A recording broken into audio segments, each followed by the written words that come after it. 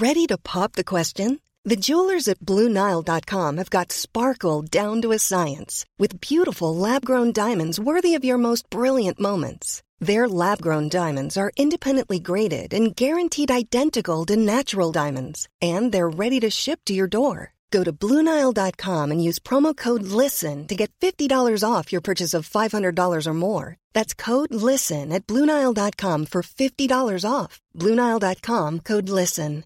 Hi, I'm Daniel, founder of Pretty Litter. Cats and cat owners deserve better than any old-fashioned litter. That's why I teamed up with scientists and veterinarians to create Pretty Litter. Its innovative crystal formula has superior odor control and weighs up to 80% less than clay litter.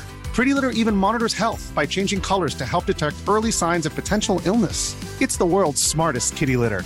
Go to prettylitter.com and use code ACAST for 20% off your first order and a free cat toy. Terms and conditions apply. See site for details. Hey, it's Danny Pellegrino from Everything Iconic. Ready to upgrade your style game without blowing your budget? Check out Quince. They've got all the good stuff, shirts and polos, activewear, and fine leather goods, all at 50 to 80% less than other high-end brands. And the best part? They're all about safe, ethical, and responsible manufacturing. Get that luxury vibe without the luxury price tag. Hit up quince.com/upgrade for free shipping and 365-day returns on your next order. That's quince.com/upgrade. You can live a long, healthy life if you're HIV positive.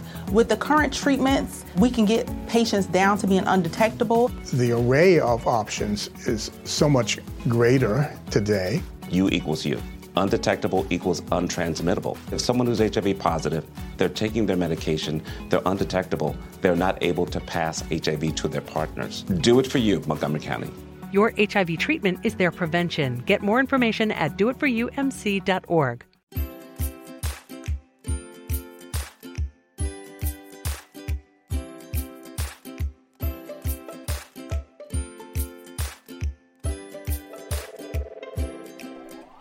Phones to silent, doors to cross-check, hold on to your hats.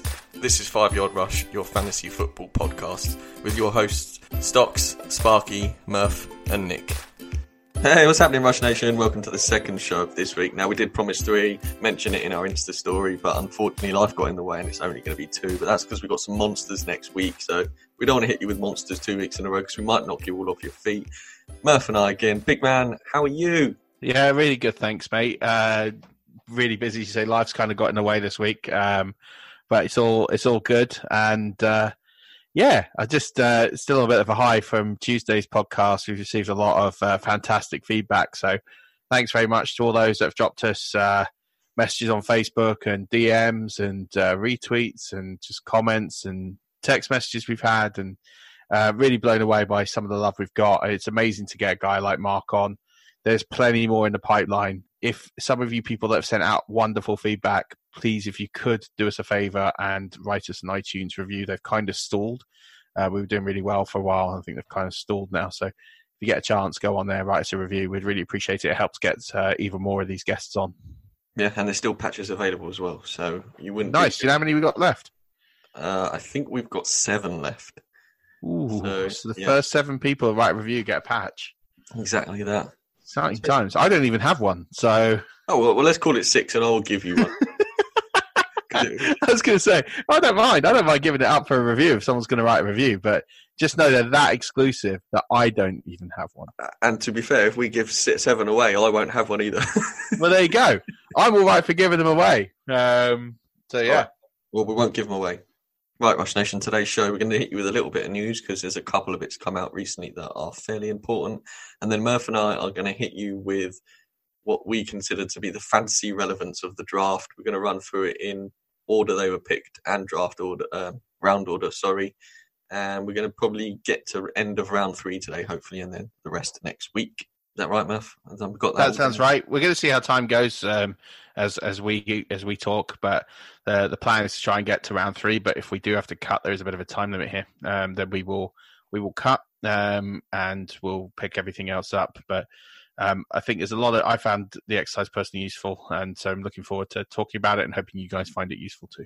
Yeah. Oh, and on that, Murph, after all the stuff you've written, it's going to be live on our website. Well, I say our website. It's like an interim chock under the wheel waiting for the big van to roll backwards website. Yeah, that's correct. So we've gone to work this week. We've been working on a website for a while. I say you've been working on getting a website launched for a while. And we've just, for whatever reason, it's just not quite sort of happened yet. It's something that's still in the pipeline. We will get there. But what we thought we would do is we'd start sort of an interim page. And then this is actually quite good for us because it gives us some feedback from you guys and to see what you really like and what you don't like so we can post relevant information. So the web address, we'll tweet it out on Monday. That's when it's going to go fully live. It's 5yardrush.weebly, which is weebly.com. So it's 5yardrush.weebly.com. So it's kind of in a blog sort of stage, but there's going to be the podcast on there. There's going to be some articles on there. This will be the first one that we publish, and there's going to be another monster that we publish a week after that as well. Yeah, that is it's over 10,000 words. Let me put it that way. It is a beast. It's taken us 4 months to put together, but it's kind of a passion project of a pair of ours, and some final tweaks to be made, but we're almost ready to launch it. But we'll also launch this in a few other places as well, and we'll tweet those links out. So get reading on this. It'll give you a bit more information than what we talk through on the podcast, and give us some feedback as always. Right, Murph, let's do some news. I'm going to start. You can do the middle bit because it's pretty much all about Tampa Bay Buccaneers, and then I'll finish up with the end and we'll hit the rankings. Well, rankings, you know what I mean. Right, let's start off in Seattle. Doug Baldwin and Cam Chancellor have both been cut by the Seahawks due to injuries. As a result, who knows where their future lies in the NFL. Doug Baldwin appears to be pretty banged up, and it wouldn't surprise me if he retires, and I'm not sure about Cam Chancellor. Yeah, it's a strange one, this, because I thought, that we kind of heard some news a few weeks ago that Doug Baldwin was going to retire, and then the Seahawks sort of said, well, we'll let him decide what he wants to do. This almost points to me at the suggestion he doesn't want to retire. Because I think if he was going to retire, I think the Seahawks would let him retire. So there must have been some form of conversation to say that he's going to try and play on, which that's down to him. But the Seahawks don't want part of it. So it'd be interesting to see what happens. But and same with Chancellor, both terrific players. But if you're not fit, the Seahawks are in a bit of a win now mode. They need to make that space free and bring on board new blood. Yeah, for sure. Now, we mentioned this next bit with the Vikings and Kyle Rudolph in extension talks. However, it's broken down apparently, and there's a high chance now that Rudolph is getting traded. He's already been shopped by the Vikings. This came out yesterday or the day before. And Irv Smith Jr. looks likely now to be the number one tight end in Minnesota there, Murph. We've been talking about this. Tight ends don't usually pop year one coming out of college in the NFL. Ingram over at New York's probably the exception in recent history that I can remember. But fancy-wise, Irv Smith, unless they target him heavily, isn't really going to be. But what do you think about Rudolph? Where do you think he's going to end up if he gets traded? It could be anywhere. I mean, the thing is, whenever these sorts of things come out, are they really shopping him, or is it just a case of where he might go? I don't really know. There's part of me that thinks he doesn't go. There's part of me that thinks he could stay. The other part of me thinks that he could get traded to somewhere like New England. Everyone's sort of, whenever there's a tight end on the market, it's New England, because of what they're doing. But they've just signed Ben Watson yesterday out of retirement, which is a piece of news which I'd actually left off the sheet, but might as well bring it up that he's signed with New England. So I don't know, to be honest. I don't think there's going to be a huge market for him. I look at Rudolph and what he's done and the amount of cap that he's on. I can't really see who really has a go at him, personally. Well, that hurts because I've just drafted Irv Smith in a couple of places to be my tight end one because I got in a little spot of bother in a 14-league team and got on the wrong side of the tight end train, and there's literally no... I'll tell you who is left there. My boy Chris Haddon's left, so I might have to plug him in as my tight end one, which is exciting and devastatingly scary at the same time. Yeah, I think this will, if he's the one there as a tight end, he'll do all right. I think the point about tight ends is, historically they've never done well. You mentioned Ebron. Ebron only really did as well as he did because of the fact that OBJ and Sterling Shepard both went down, and there was no one else to really throw the ball to out there. So, the thing you've got to set your expectation levels at with someone like Irv Smith year one, Noah Fant year one, TJ Hockenson year one, you might get one of those guys sneak into the top 12. But, there won't be more than that. But if you're someone who, similar to me in my line of thinking, you don't massively value the position, he carries upside. So you could probably get him quite cheap, stock your positions in other areas and use your draft stock in that way. And if you, where you've just said you are, the wrong end of the tight end train, sleep on it, and then pick him up. And then if he does what you expect him to do, great. And if he doesn't, you'll probably just pick up another one like a Chris Herndon or someone like that. There's always someone that breaks out that you get on the waiver wire. I have picked up someone every single year on the waiver wire who has done me the job.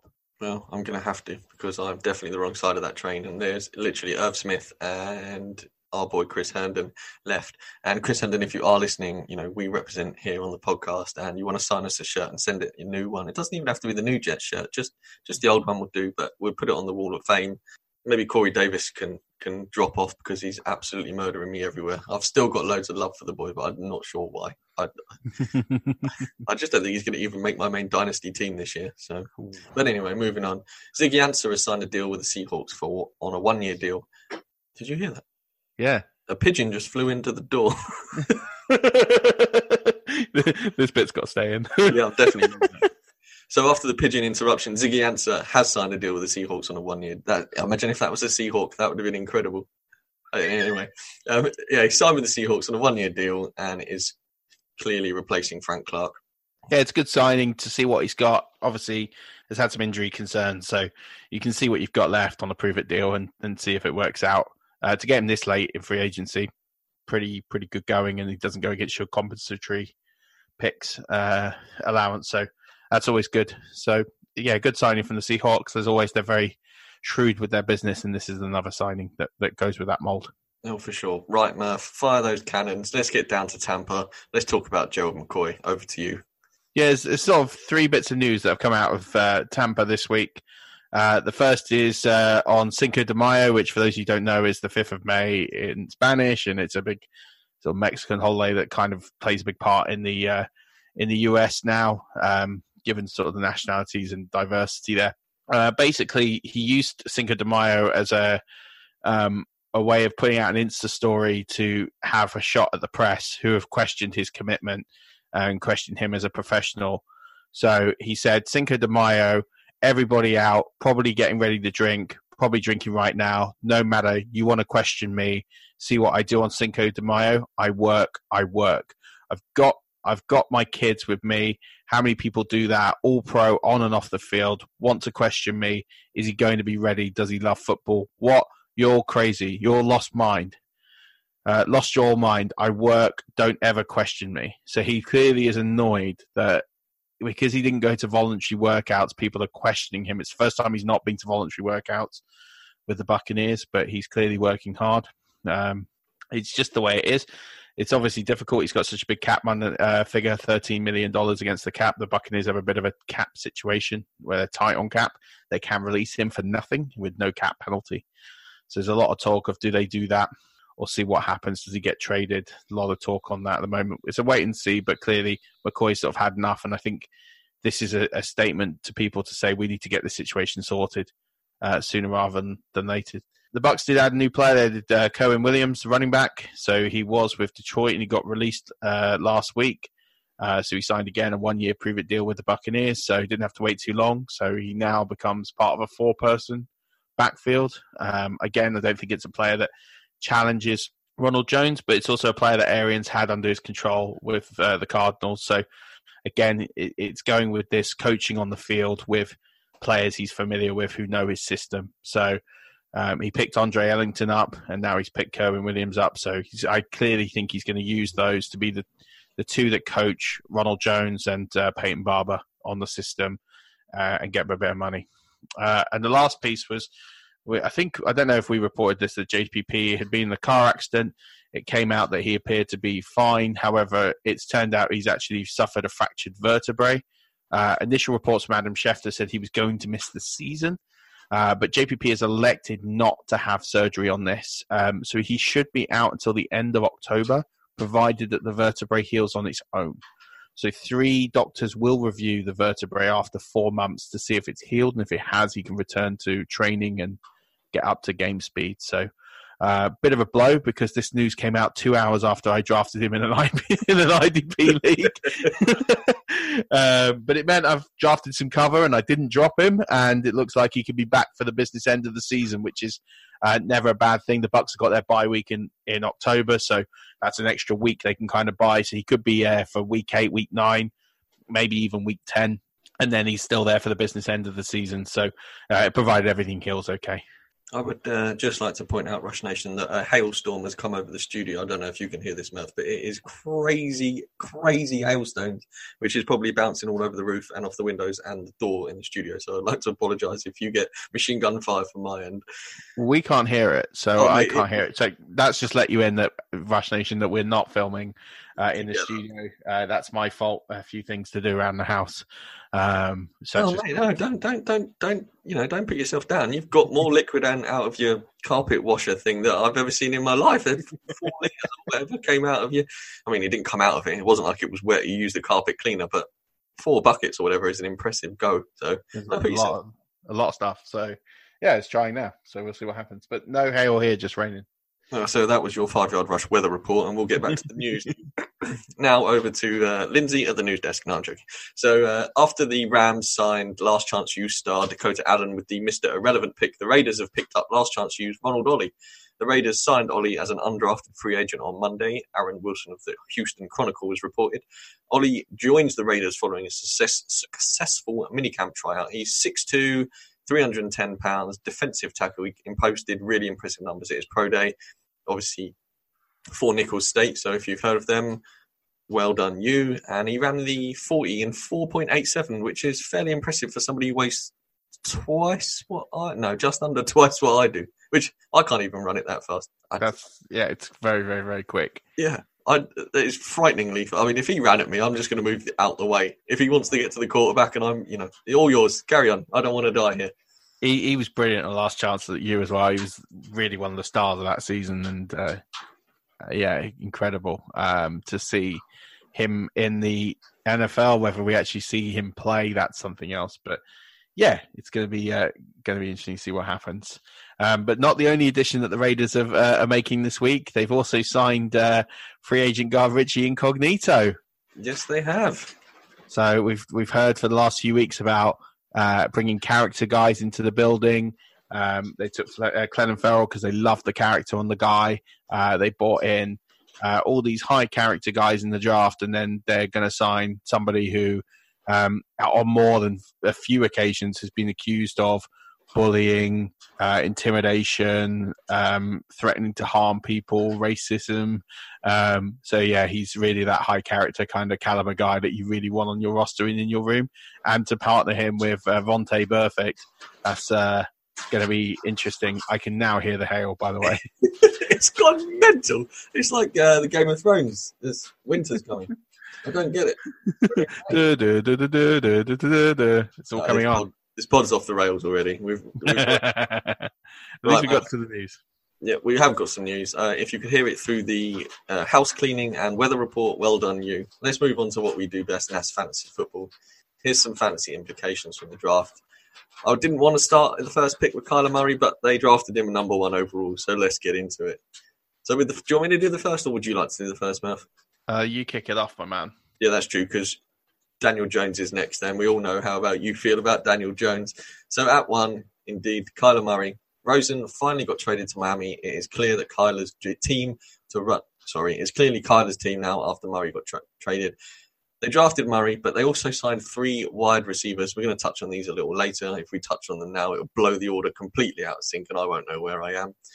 They've proven they're all in on Cliff Kingsbury and Kyler Murray, the Arizona Cardinals. The Heisman Trophy winner has got a good arm. He is really mobile and fast.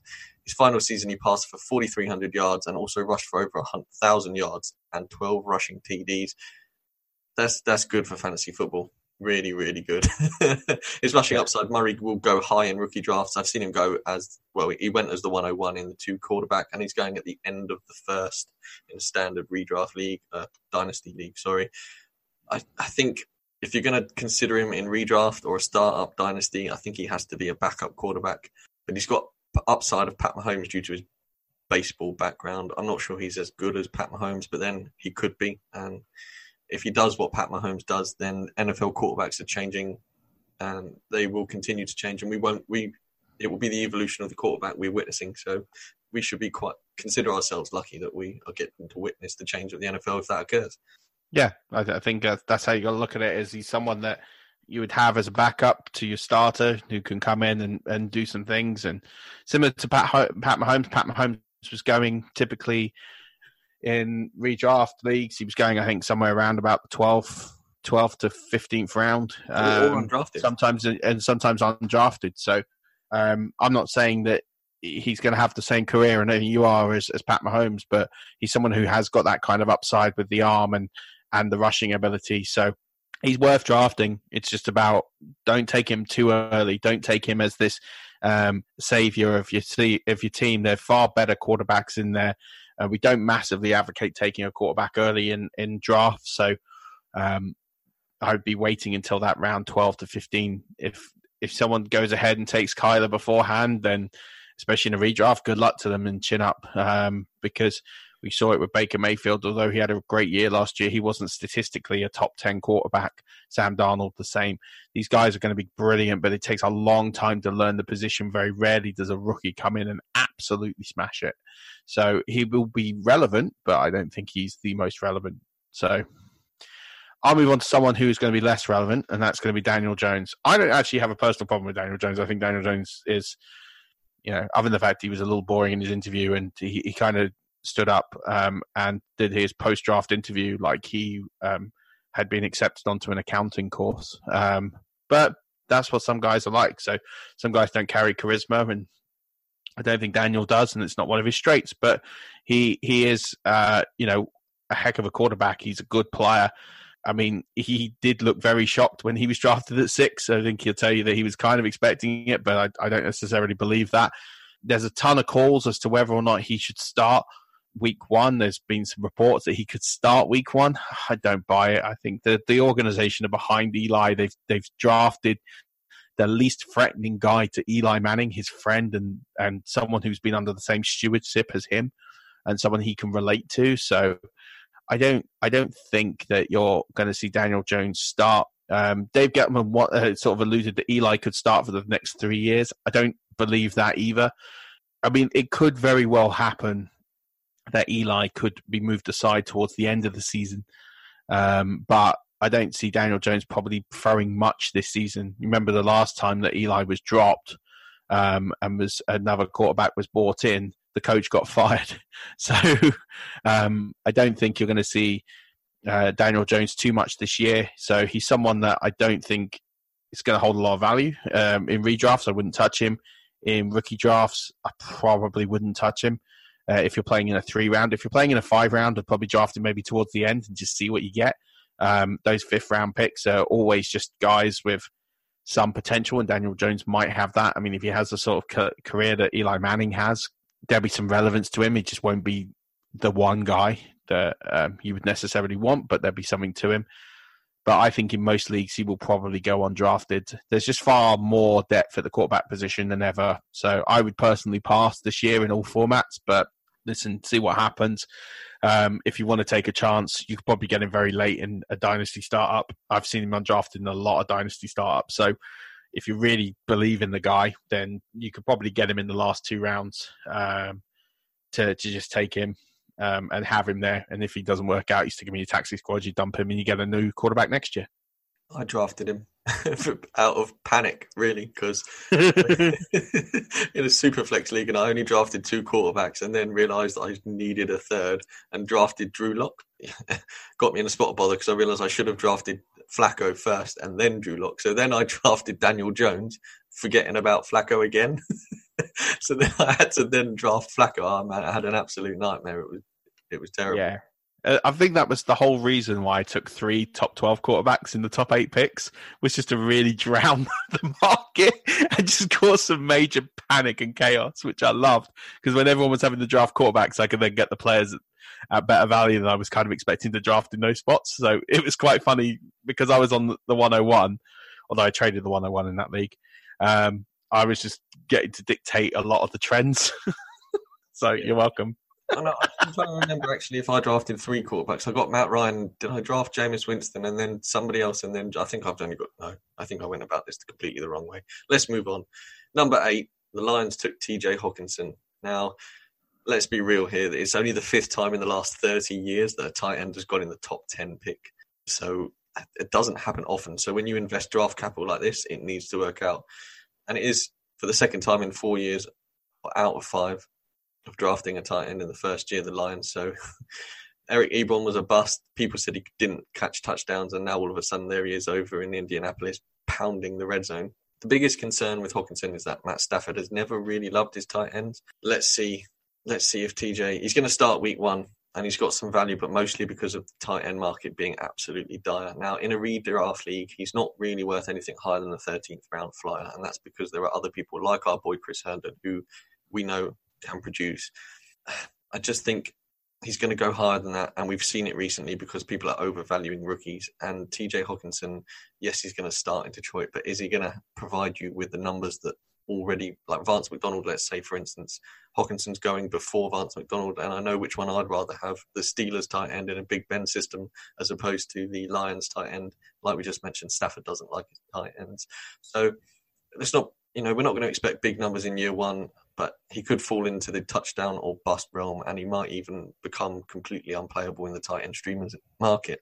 Yeah, I think that's exactly it. I think he's someone that when he sees the field, he'll be used more as a blocker than an actual option. He'll be a touchdown or bust guy. I mean, if he starts picking up touchdowns, then he becomes value, but I don't think he gets the yardage to carry him through to be a relevant option week to week.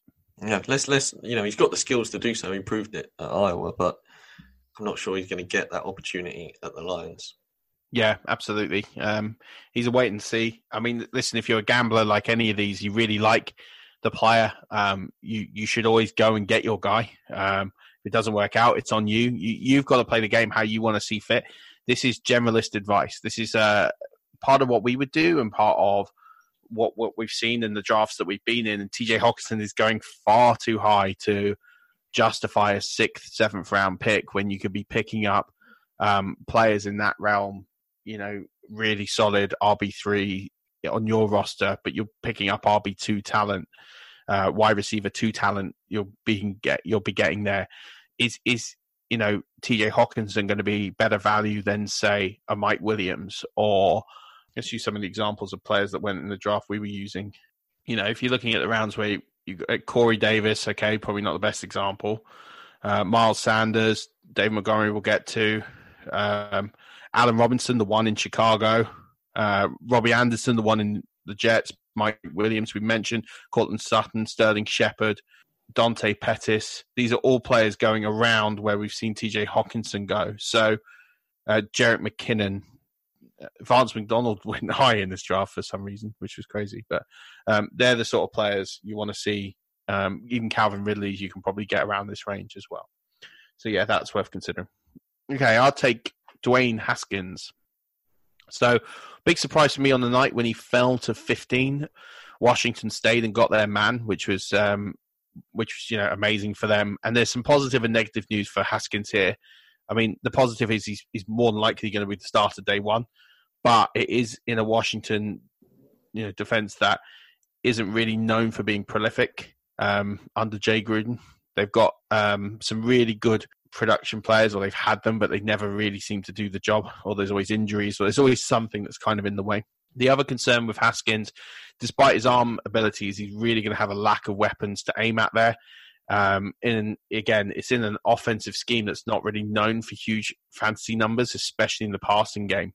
Haskins also only has 1 year of college production, so whilst it was elite, it wasn't really a lot to judge on. He's not very mobile. He's not really a runner. So he's not going to have that safe floor that like a Josh Allen did towards the tail end of last year, that if you were picking him up for potential playoffs, Josh Allen was getting you points. He was ending up in the RB, in the QB3, the ranked QB3 or 4 of a week because of that running floor. And Haskins isn't going to have that.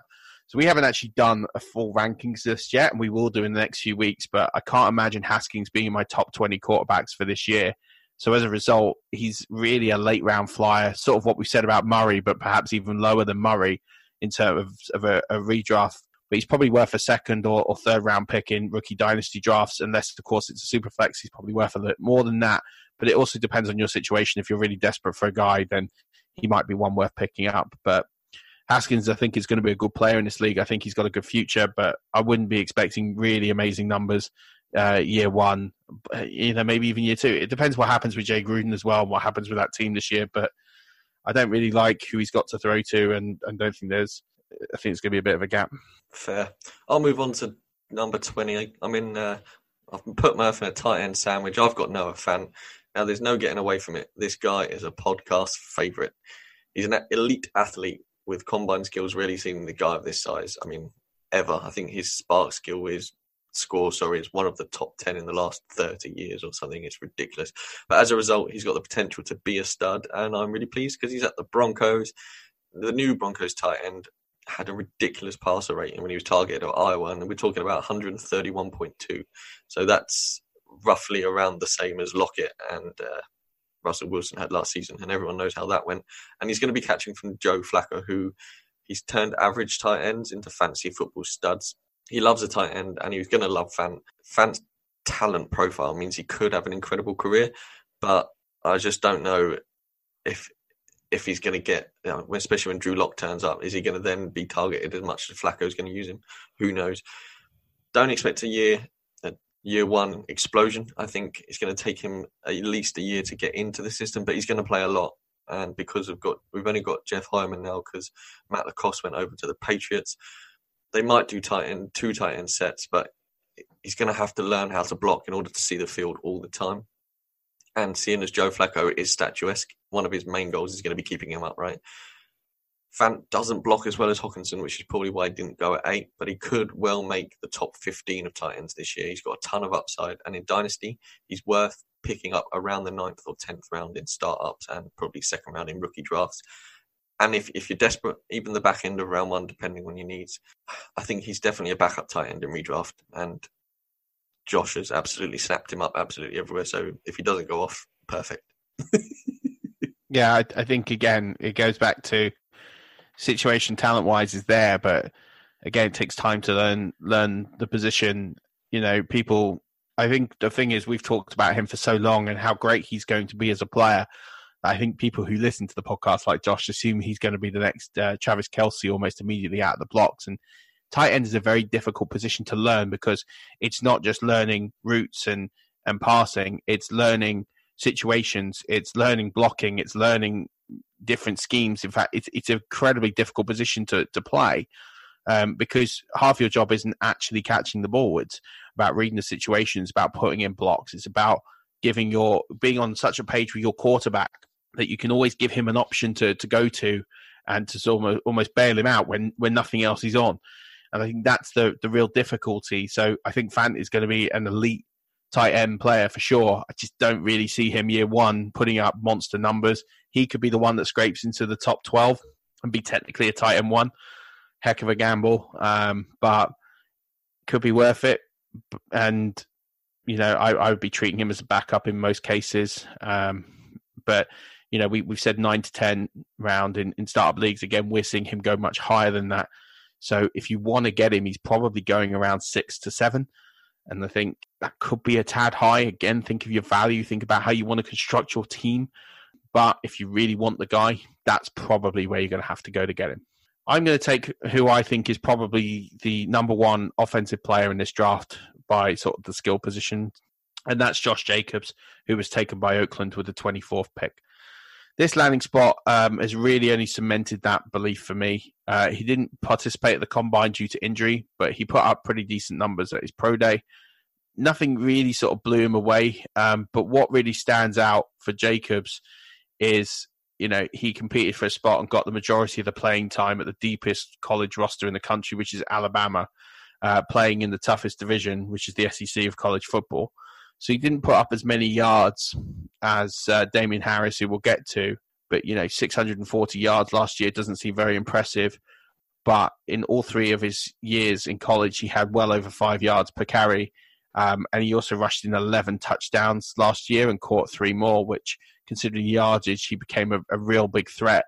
He also is relatively fresh, doesn't have the same tread on tires as bell cow backs from college who had 300 plus yard carry attempts per year. So he's never had more than 120 carries in the season. But the thing that really stands out is the opportunity there. He walks into Oakland as the one. There's no competition there. There isn't anybody that's going to stop him from getting carries. He is going to walk in, and sometimes you have to look at the opportunity over the talent. In this case, both kind of marry up perfectly. You've got a really talented running back. You could argue whether it was worth drafting in the first round or not, and that's a debate for other people at other times. But at the end of the day, he's there now. They've invested high capital in him, and they haven't brought in another real solid running back to give him any competition. So for me, in rookie drafts, he's probably going to be the 101 or the 102 in 90% of the drafts. That other 10% will probably be super flex, as you mentioned, where it might be Murray dipping in there. But it's going to be him or someone we're going to mention in a couple of picks' time. So he is a third-round dynasty startup player for me. In rounds 3 to 5 for redraft, depending on the value of the position for you.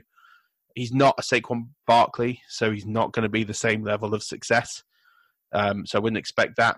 The Raiders were pretty terrible at running the ball, and I've watched John Gruden offenses enough to know that he's not going to run them in the same way that, say, New York did last year. But that's the caution, but more upside than caution there. So draft him in rounds 3, 4. I doubt he gets to 5, but in a couple of instances I've seen it. So if you really like the player, you like the situation, you want to get this guy.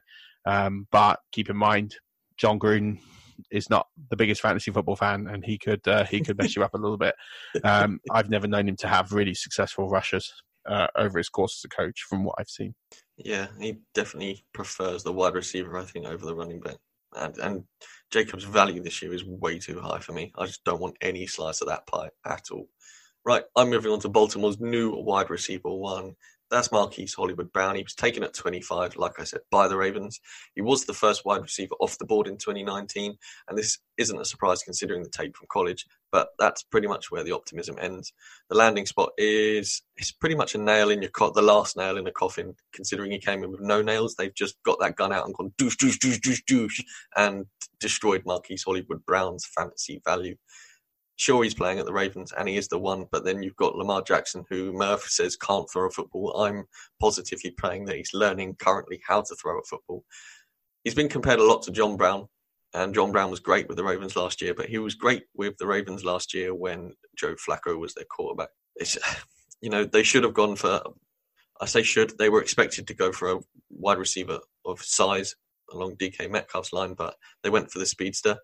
They had the speedster in John Brown, so they could have probably kept him and then gone DK and got, the beast over the top, and then John Brown who could burn people. But his Hollywood nicknames come about as a result of 2,413 yards and 17 touchdowns on 132 catches from 2010, a remarkable 18.3 yards per catch, which means he's a dynamic big play guy, but he doesn't have the Mayfield or Murray throwing him.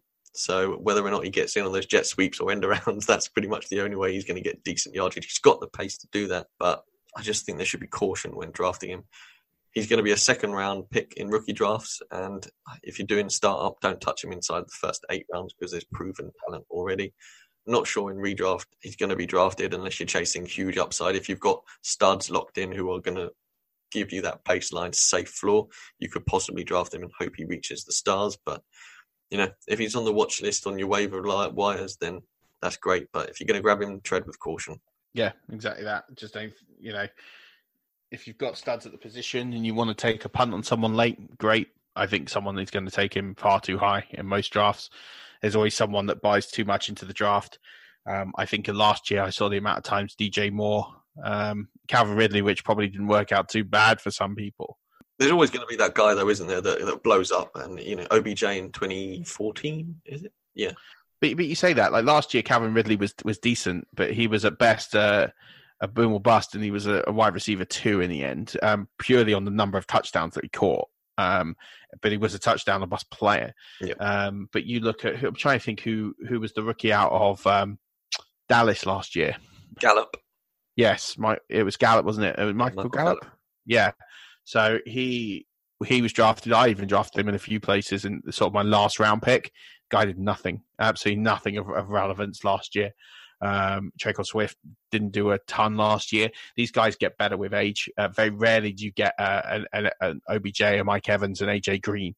And there isn't any of those sort of players in this class. So just be wary about taking any of them too high, regardless of how good the landing spot or the talent is, because I don't think you're going to get that production this year. I'm going to move on to another wide receiver. This is N'Keal Harry. N'Keal Harry was drafted by the Patriots with the 32nd pick, the last pick of the first round.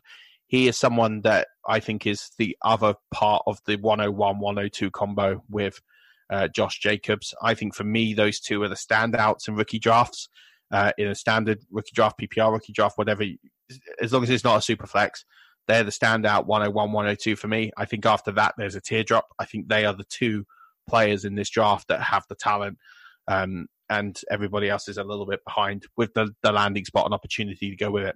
So he is the complete opposite to Brown, in the sense of he has this wonderful situation with the Patriots, which is great for him and also potentially for fantasy. The Patriots haven't drafted a wide receiver in round one since 1996, so this came as a minor shock. Although I did mock him to the Pats as early as February and pretty stay consistent with it. He easily walks into the receiver room as a wide receiver too, behind Super Bowl MVP Julian Edelman.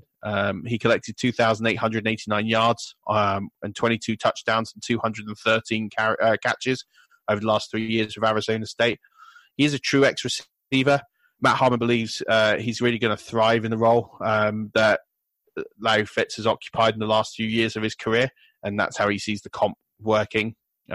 So clearly one to watch there. The one concern is, as with any Patriots player, is that Bill Belichick doesn't care about your fantasy team and proves time and time again that he will sling the guys to very far down the depth chart. Harry is, like I said, easily in the top two prospects of this rookie class.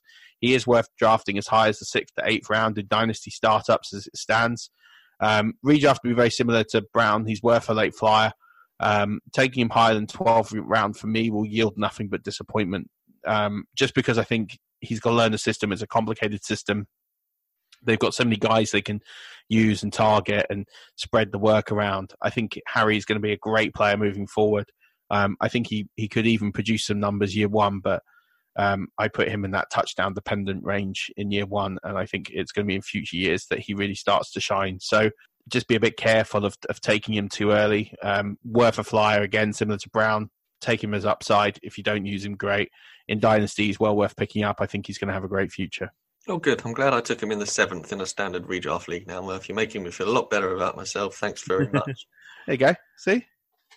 No, that was a terrible decision. I should not have done that one tiny little bit. Right, that's the first round done. Let's move on to the second round. And with the 36th pick, let's take a look at Deebo Samuel. Now, he managed over 900 yards from scrimmage in his final college season and scored 11 touchdowns. He also has big play threat with 16.7 and 14.2 yards per catch in 2017 and 18, respectively. However, unlike Harry, he's unlikely to be the X receiver due to his size and technique off the line. But he can very easily fit in as a flanker receiver and dump off man due to his speed and ability to make men miss. Playing from the slot is his best chance of success, and he's got a great landing spot in San Fran for sure. But the big questions will be, will Jimmy G dump the ball off to him when he has a guy so critical to their limits of success last year in George Kittle? And how quickly will Deebo Samuel develop? I mean, they've also got Jerick McKinnon, who's the perfect catching back, so that even lessens his upside. But given the fact that I don't see Samuel being a guy getting a ton of touchdowns, I'd rather pass on him for some of the other players in the draft. That's not to say he won't have any value, but for me, he's a 2nd, 3rd round pickup in dynasty rookie drafts. And due to the Kyle Shanahan system, he's not worth investing a top 10 round pick in dynasty or in redraft leagues at this stage. But again, star him in your waivers, and if he blows up, grab him early. Yeah, absolutely. So I now have got Drew Lock, your guy, your soon-to-be future quarterback.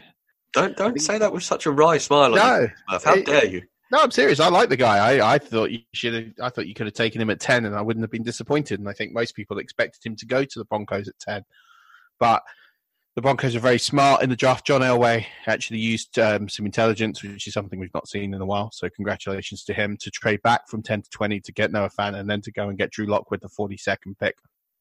I think it's very smart.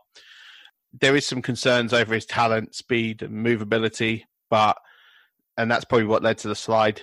But I think this makes a perfect match, really, in terms of he's got a great quarterback in Flacco he can learn behind. and someone that he can really develop. And John Elway as well, he wasn't a bad quarterback when he played in the league, was he? So you've got a good combination there of people to learn from, good coaching, good ability to really get to grasp the game. I don't think you're going to see Drew Lock much in 2019 due to the acquisition of Joe Flacco. He does have the potential to be a mid-level QB starter in the NFL, which people always take that as a real slight, like that's insulting. I don't think it is. I think if someone said to you right now, you can be between the 14th and the 18th best quarterback in the NFL, I don't know why you wouldn't be happy with that. Obviously, you've got people that will always want to be the best, and that's fine. But 14th to 18th quarterback in the league, it's no slight on anybody. Andy Dalton, people sort of laugh at the Dalton scale and everything because he's like the most mediocre average quarterback. But I'd take his paychecks, I'd take his money, and I'd take his success all day long. It's not a knock on anybody. He's still in the top 14 to 18 people in the world at what he does. So, I don't say that with any kind of like laughability or putting anybody down, because I mad respect. I think he's going to be a decent quarterback in this game, for sure. I mean, some of his best games in college as well came against ranked opposition. I saw this guy quite a lot at Missouri. He wiped the floor with Florida not once but twice. So he really likes the big game, and that's the kind of spirit that you want in a guy. He's a bit hard to evaluate. I don't think he's worth more than sort of a third, fourth round pick in rookie drafts. And in dynasties, he's going to be worth a late pick. So probably your QB3, QB4 on your roster at best. I think if you're taking him as a QB4, I think that's a pretty safe bet. Put him on your taxi squad for a year and let him sit there. I think he's worth evaluating. I would take him over Daniel Jones. I wouldn't take him over Haskins, and I wouldn't take him over Kyler Murray. But I think for me, he's the third best quarterback in this class, and I think he'll have a solid career. He's definitely not worth drafting in a redraft league unless you're playing in a 16-team plus league, and you take him as your handcuff, as your backup. But in all other circumstances, I wouldn't draft him this year because I just don't think he sees the field this much. You wouldn't invest the capital in Flacco to just let him sit there and let Drew Lock take the job. I think Drew Lock sits the majority of the year. You might see him week 15, week 16, week 17 if the season's done and it's not going too well. But other than that, I think he sits. You see him in 2020. Yeah, no, for sure. Right, let's move on to the third tight end that we had ranked, and he was also the third tight end drafted in this class. It's Irv Smith Jr. Got drafted by the Vikings. Now he has all the ability to be a successful tight end in the NFL. Had 44 receptions for 710 yards, and that's 16.1 yards per reception. And he had 7 touchdowns in 15 games. 28 receptions gained a first down or scored a touchdown. 11 receptions gained 20 or more yards. And he was all SEC second team. Again, similar to Jacobs, he is competing for targets with the best core in the land. He was sat behind O.J. Howard in his first year, and we all know how good O.J. Howard is. Now, the only concern is 14 receptions for 128 yards in his first 2 years, and he has come out as a junior, so only 1 year of production to go on. However, you can expect Irv Smith to take the starting job from Kyle Rudolph, as Rudolph is a cap candidate, and as mentioned on this podcast earlier, he may well get traded. Now, Irv Smith is worth a late second round or high third round pick in rookie drafts, and then he's going to be 14 to 70, somewhere in that range in Dynasty. And in redraft, he's not worth more than a high upside late add. But we don't think he's going to be a top 15 tight end this year. That is, unless Kirk Cousins decides to turn him into Jordan Reed. And we know that can happen. But the Vikings have pretty much come out and said, we're going to run the ball with their new offensive coordinator and the skill position of Dalvin Cook if he can stay healthy. Let's see how that goes. Awesome. I'm going to take A.J. Brown with the 51st pick. This could easily be a copy and paste job for Marquise Hollywood Brown, made easier by the fact they share the same last name. Supreme talent, but terrible landing spot for fantasy. A.J. Brown has incredible size, speed, and an unbelievable technique. According to Sports Info Solutions, Brown averaged 8.7 and 7.0 yards after catch per reception over the last 2 years. He also lined up in the slot 56% of the time last year, and this is where he was most productive as a receiver.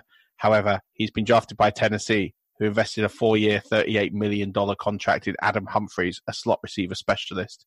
This is the clearest indication that he won't be playing in the slot in one of the 5 worst pass and play action calling teams in the NFL. This offense outside of Derrick Henry has not been relevant in fantasy football for a couple of years, and it's on its fourth new OC in the last 4 or 5 years. Also, we all fell for this trick once by investing in Corey Davis, and we're all still waiting for him to break out.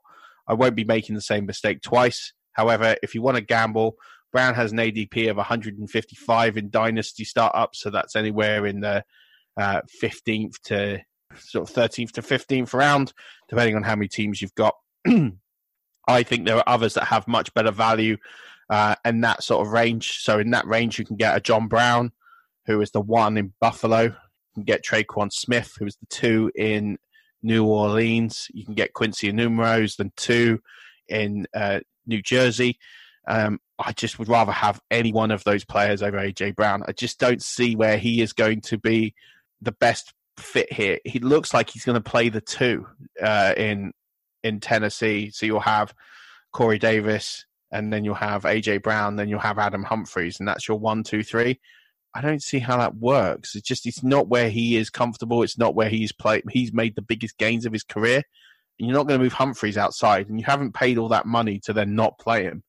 So I'm just a bit confused all round. And I think AJ Brown, if he'd ended up on an Arizona, who were terrible last year but are clearly reinvesting in offense, if he'd gone to like a Chicago, or probably too high for Chicago, they weren't picking at this stage, but you know, there are about 10 teams he could have gone to that you would have got really excited about, and he would have been well up on my boards, but absolutely not now. I mean, he's likely to go in the second round of rookie drafts, and he might be drafted in the very late rounds in redraft, but he just goes too high for me. I just can't value him there while he's stuck in that offense until they, you know, this OC might work out. He might be gone next year. You don't know.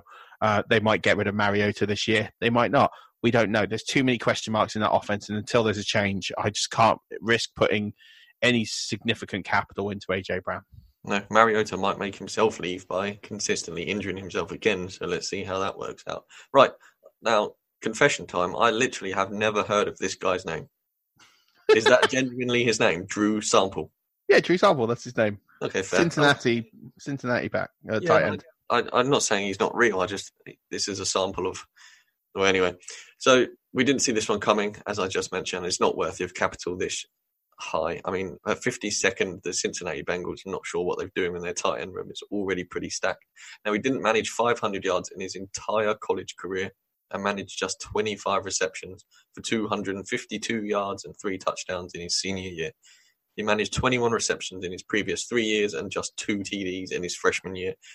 His footwork and technique leave a lot to be desired, and there just isn't a lot to judge here, if you ask me. To add to all of this, he's landed in a crowded tight end room where he's going to be competing with CJ Uzomah and Tyler Eifert for targets and snaps. And if Tyler Eifert can stay healthy, I mean, that's almost an impossibility. But if he can, then you've got a top 5 tight end. For me, he's an avoid player in all formats. Expect him to go undrafted everywhere. And for us, it's just avoid at all costs. Yeah, just didn't get the pick when it happened. I've gone back and looked to see what people have seen. I don't see it. I'm not a talent evaluator in the NFL, so there's no doubt I've missed quite a few, but I just don't get it. But anyway, we'll move on to Miles Sanders, who's the second running back taken off the board. He looks like a very talented addition to a team in need of talent at running back. He does only have 1 year of production, but that's only because he sat behind Saquon Barkley, the rookie phenom from a year ago. Sanders is a former 5-star recruit out of high school, and in his final year in Penn State, Sanders rushed for 1,274 yards, an average of 5.8 yards per carry and 9 TDs. He also carried the ball 220 times, which shows he can handle a bell cow workload. He's shown on tape that he does have some fumbling problems, but if he can get this right, he'll be in line for a lot of the workload in Philly. They do have a number of backs, and Coach Pedersen likes to use the committee of backs approach to save workloads for deeper in the season. Miles Sanders, for me, is a top 3 rookie draft pick. I'd put him at the 103, despite all of this, because the size of the opportunity and talent, he will go high. He will get the majority of the touches. He's not going to be the supreme bell cow there. They will bring in other runners. They picked up Jordan Howard, for example. He's someone who's going to take touches, but Sanders can be used. He has got to work on those fumbling problems because believe me, if they start trying to pass him the ball and he fumbles and he doesn't catch, then that work is going to be taken away, and it will really diminish his fantasy outputs into what he can achieve. You'll probably see him going rounds 4 to 8 in dynasty startup leagues, probably higher, and the higher it goes, the sooner you go from the draft. So round now, you're probably seeing go between rounds 4 and 6, but as it all starts to settle down, it'll probably be stretching out to 7 or 8. You might be able to pick him up. There's probably going to be in a similar range for redraft. He does have huge upside. If you're doing your dynasty startups, as I said, you can expect him to go sooner because the draft is still really fresh in people's minds and they're far more excited about prospects now than they are once rookie training camps and preseason comes around. Yeah, I mean, we picked him up, I think, in round 6 in our redraft just because it's a 14 team and we needed a start 2 running backs. We needed someone to cover the bye weeks, and I think he slides in pretty nice. It's also the first time Philly have had a back that can do all 3 things really well for all 3 downs, for a long, long time. I mean, they had J.J. last year, but he can't stay healthy, and he's got worse needs than me, and that is saying something. So Sanders, he could well end up being the bell cow in Philly. We just need to see how that pans out. Now, I just took Drew Sample, and I didn't even know who he was, and I had to do a little bit of research into this next guy because it came out of nowhere, and it's the 56th pick, and the Chiefs took Mecole Hardman. Now, this was the shock of the draft, if you ask me. A lot of people like myself exclaimed who at their TVs when he was drafted, and I had to go and do some research. But it was with good reason. Last season, Mecole Hardman followed up his 2017 figures of 25 receptions for 418 yards and 4 DDs. He had 2 rushing touchdowns, but in 2018, he had 35 receptions, 543 yards and 7 TDs. Now, they've drafted him because he's a comp to Tyreek Hill, and that's where it all started. But Tyreek Hill news came out and they thought, oh my goodness, we've given away our first round. Now Tyreek Hill's probably never going to play football for us again. We need to go and draft the next Tyreek Hill because that worked well in our system. And lo and behold, this guy turned up. Now, don't get me wrong, he is a freak athlete with incredible speed and a very small frame. He could well be Tyreek Hill, but at Georgia, he just didn't have the production to show. Let's just put this all to one side at the moment. And people are taking Hardman way too high. People are going to take him almost as if it was Tyreek Hill. If you've read the news and think, oh, he's going to be. Now, he's got value in Kansas City. That's Andy Reid, one of the best offensive coaches in the league. He's going to use him. He could be good, but I just think his limited work at Georgia suggests otherwise. People have been I've seen him go at number 3 in a rookie draft, and I just think that is absolute madness. He could be second round in rookie startups, 8 to 12 in dynasty. I'm not a huge fan of this range because there's so much we don't know, like I mentioned. But if you are drafting soon, you're going to need to weigh up his value and see if it's worth a punt.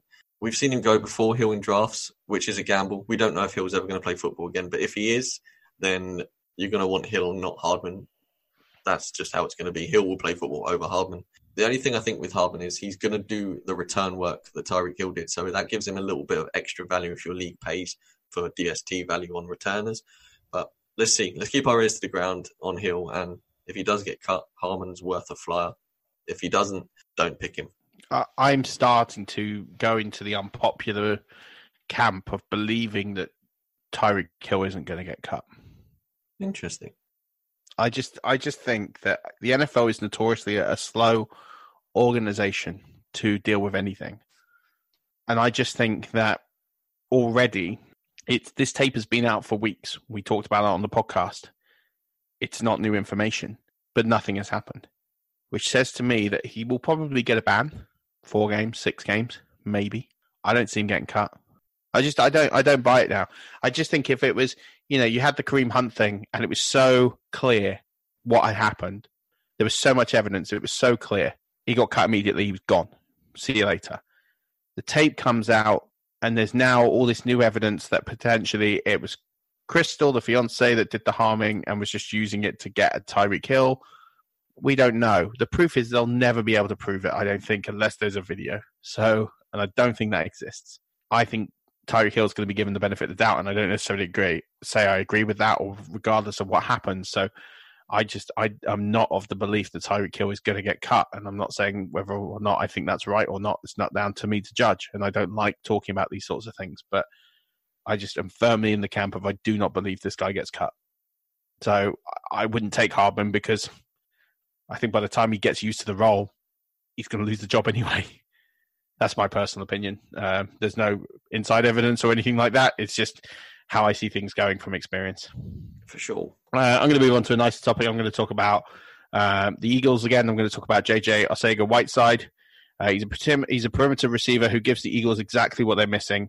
Yes, they have Jeffrey and Aguilar, and now they've added Deshaun Jackson, but those first two are prone to injury and missing time.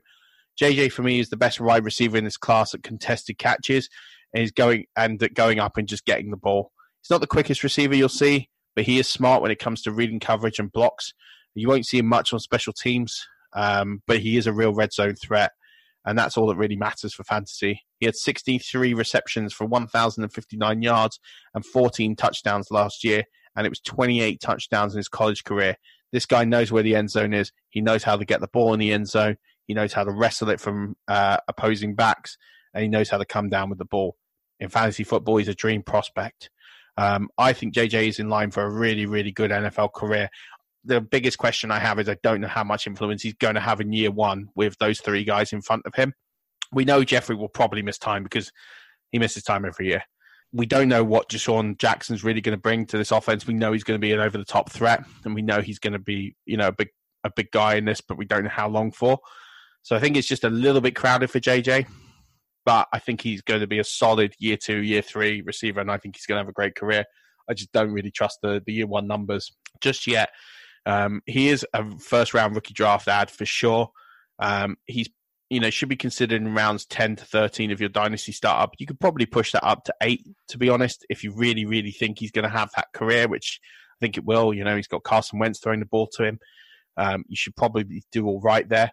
But, don't be surprised if he goes earlier than 10. And if you want to go the guy, I wouldn't go higher than 8. I don't think that's worth more. I don't think that's worth his value, anything higher than 8. But it's worth it if you think you want to bank in his future production. I wouldn't take him necessarily in redraft unless you want to just take a flyer. I just think this year it's a bit crowded, but he could be a watch on waivers if nobody takes him because it's only going to take 1 or 2 big plays for him to get targeted more. I think his upside potential is probably similar to what Calvin Ridley did this year in terms of number of touchdowns, but the difference is Calvin Ridley's route to goal was a lot easier because it was Julio Jones and Calvin Ridley. There wasn't anyone else. Devonta Freeman went down. I mean, it all kind of went right. And I think JJ is going to need to have a very similar outcome with a couple of these receivers going down, with Miles Sanders probably not being trusted in the receiving game because he's dropped a couple. And then I think he'll start to really excel and get a lot of touches. But you're basically banking on people getting injured and narratives that are out of the control. So the process says take him as a flasher, but plan year 2, year 3, year 4 to have this guy in your lineup.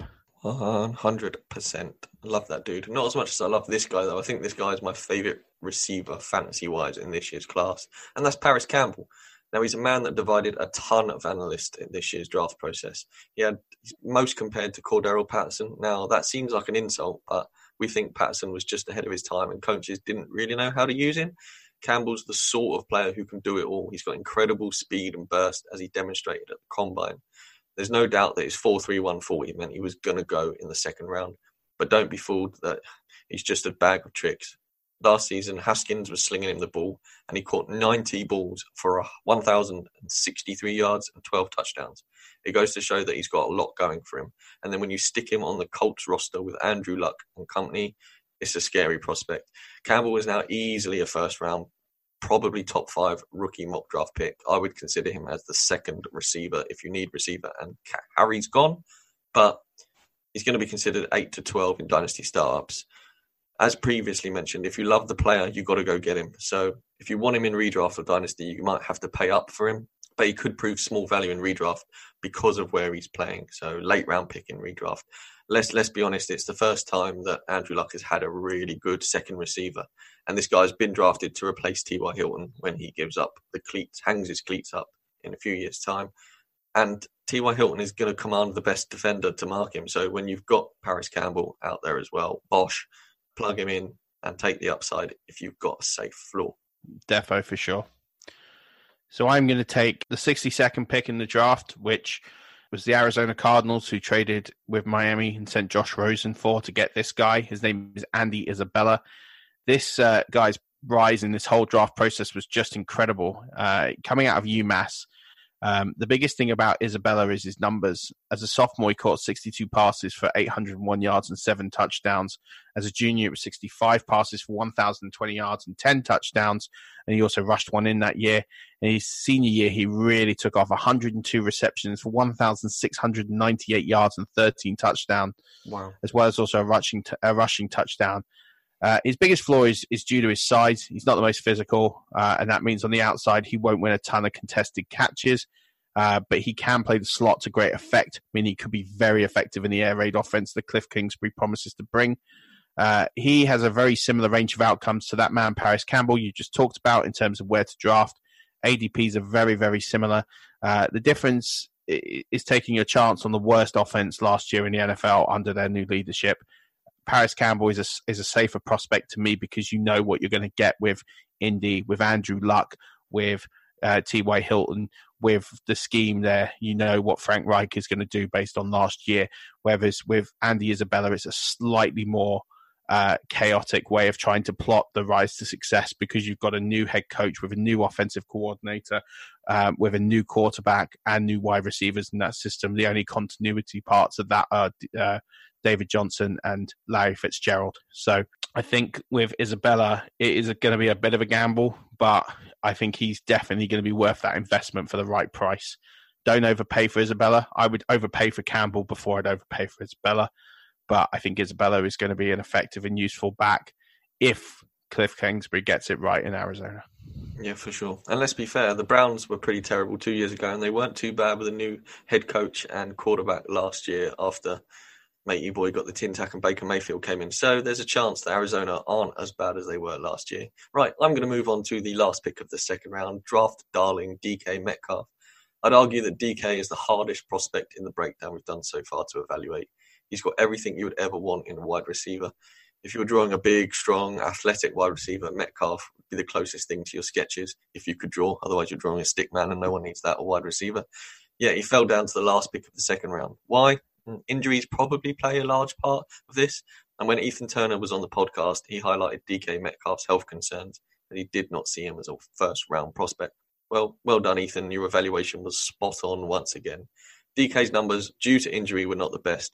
He had 26 receptions for 569 yards and 5 touchdowns, being the return before a serious neck injury ruined his season. That being said, he's got blazing quick speed, 4.33 40, and tremendous power. His 3-cone time caused people to question his movement and change of direction skills. Did somebody mention the Titanic? But it really does divide opinion, and there's no doubting his potential and a sky-high ceiling. You add him to that Seahawks with Russell Wilson, and there are worse landing spaces, but we would add caution to him and make him a 12th to 15 round pick at highest in dynasty startups, late second round in rookie drafts, and I would say he's got very little value in redraft leagues. Now, Murph, we've done it again. We know, Rush Nation, that you appreciate when Murph and I go off on tangents and start talking, but we've only managed to make it to the end of the second round. The third round, I think we should leave and do it justice till the next show, because otherwise this is going to be like crazy long. Yeah, we can do. I'm just looking at, I think, yeah, let's do that. The one thing I'd say on Metcalf, this profile was written slightly before the Baldwin news came out. I mean, you know, we didn't think Baldwin was going to play much, but it is worth considering that his value maybe has gone up slightly. But also the value of other people's perception on him has also gone up a lot. So you'll see him go much higher than the numbers that we've quoted. It's down to you. Do you want to take the risk in that scheme and go from there? Or do you want to stick it out? So I personally wouldn't. There are plenty of other guys I prefer over DK Metcalf, such as Paris Campbell, Andy Isabella, that we've just talked about, JJ Arcega-Whiteside. I do think actually DK Metcalf probably becomes slightly fantasy relevant now in year one, because there isn't much other than Tyler Lockett. There isn't much in his way.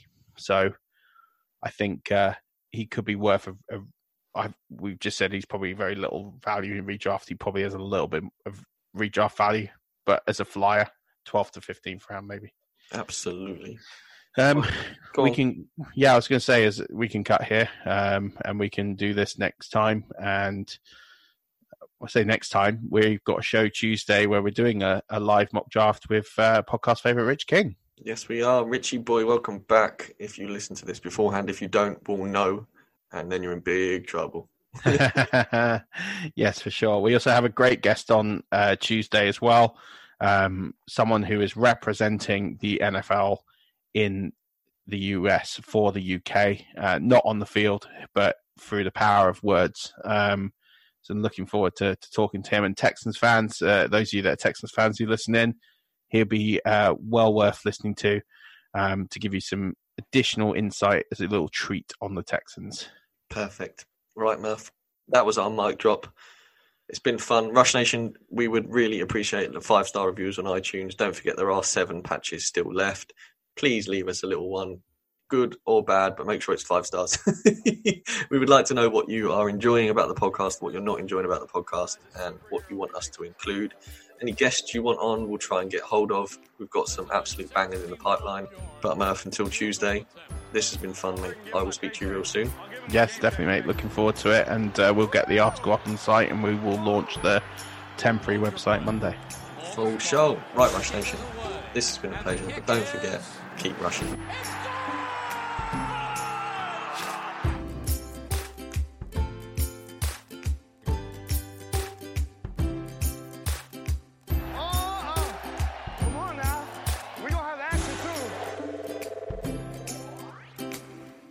HIV is still an issue in Montgomery County. The more open we're able to talk about HIV, we treat it like any other health prevention. PrEP stands for pre-exposure prophylaxis. People who are not HIV positive, who may be at high risk for contracting the disease. This is a good choice for you. It's just a way for you to sort of take control and say, I'm going to do this to protect myself. Do it for them. Do it for you, Montgomery County. Learn more about PrEP, the HIV prevention medication. Visit doitforyoumc.org. Hi, I'm Daniel, founder of Pretty Litter. Cats and cat owners deserve better than any old-fashioned litter. That's why I teamed up with scientists and veterinarians to create Pretty Litter. Its innovative crystal formula has superior odor control and weighs up to 80% less than clay litter. Pretty Litter even monitors health by changing colors to help detect early signs of potential illness. It's the world's smartest kitty litter. Go to prettylitter.com and use code ACAST for 20% off your first order and a free cat toy. Terms and conditions apply. See site for details. Mom deserves the best, and there's no better place to shop for Mother's Day than Whole Foods Market. They're your destination for unbeatable savings, from premium gifts to show-stopping flowers and irresistible desserts. Start by saving 33% with Prime on all body care and candles. Then get a 15-stem bunch of tulips for just $9.99 each with Prime. Round out Mom's menu with festive rosé, irresistible berry chantilly cake, and more special treats. Come celebrate Mother's Day at Whole Foods Market.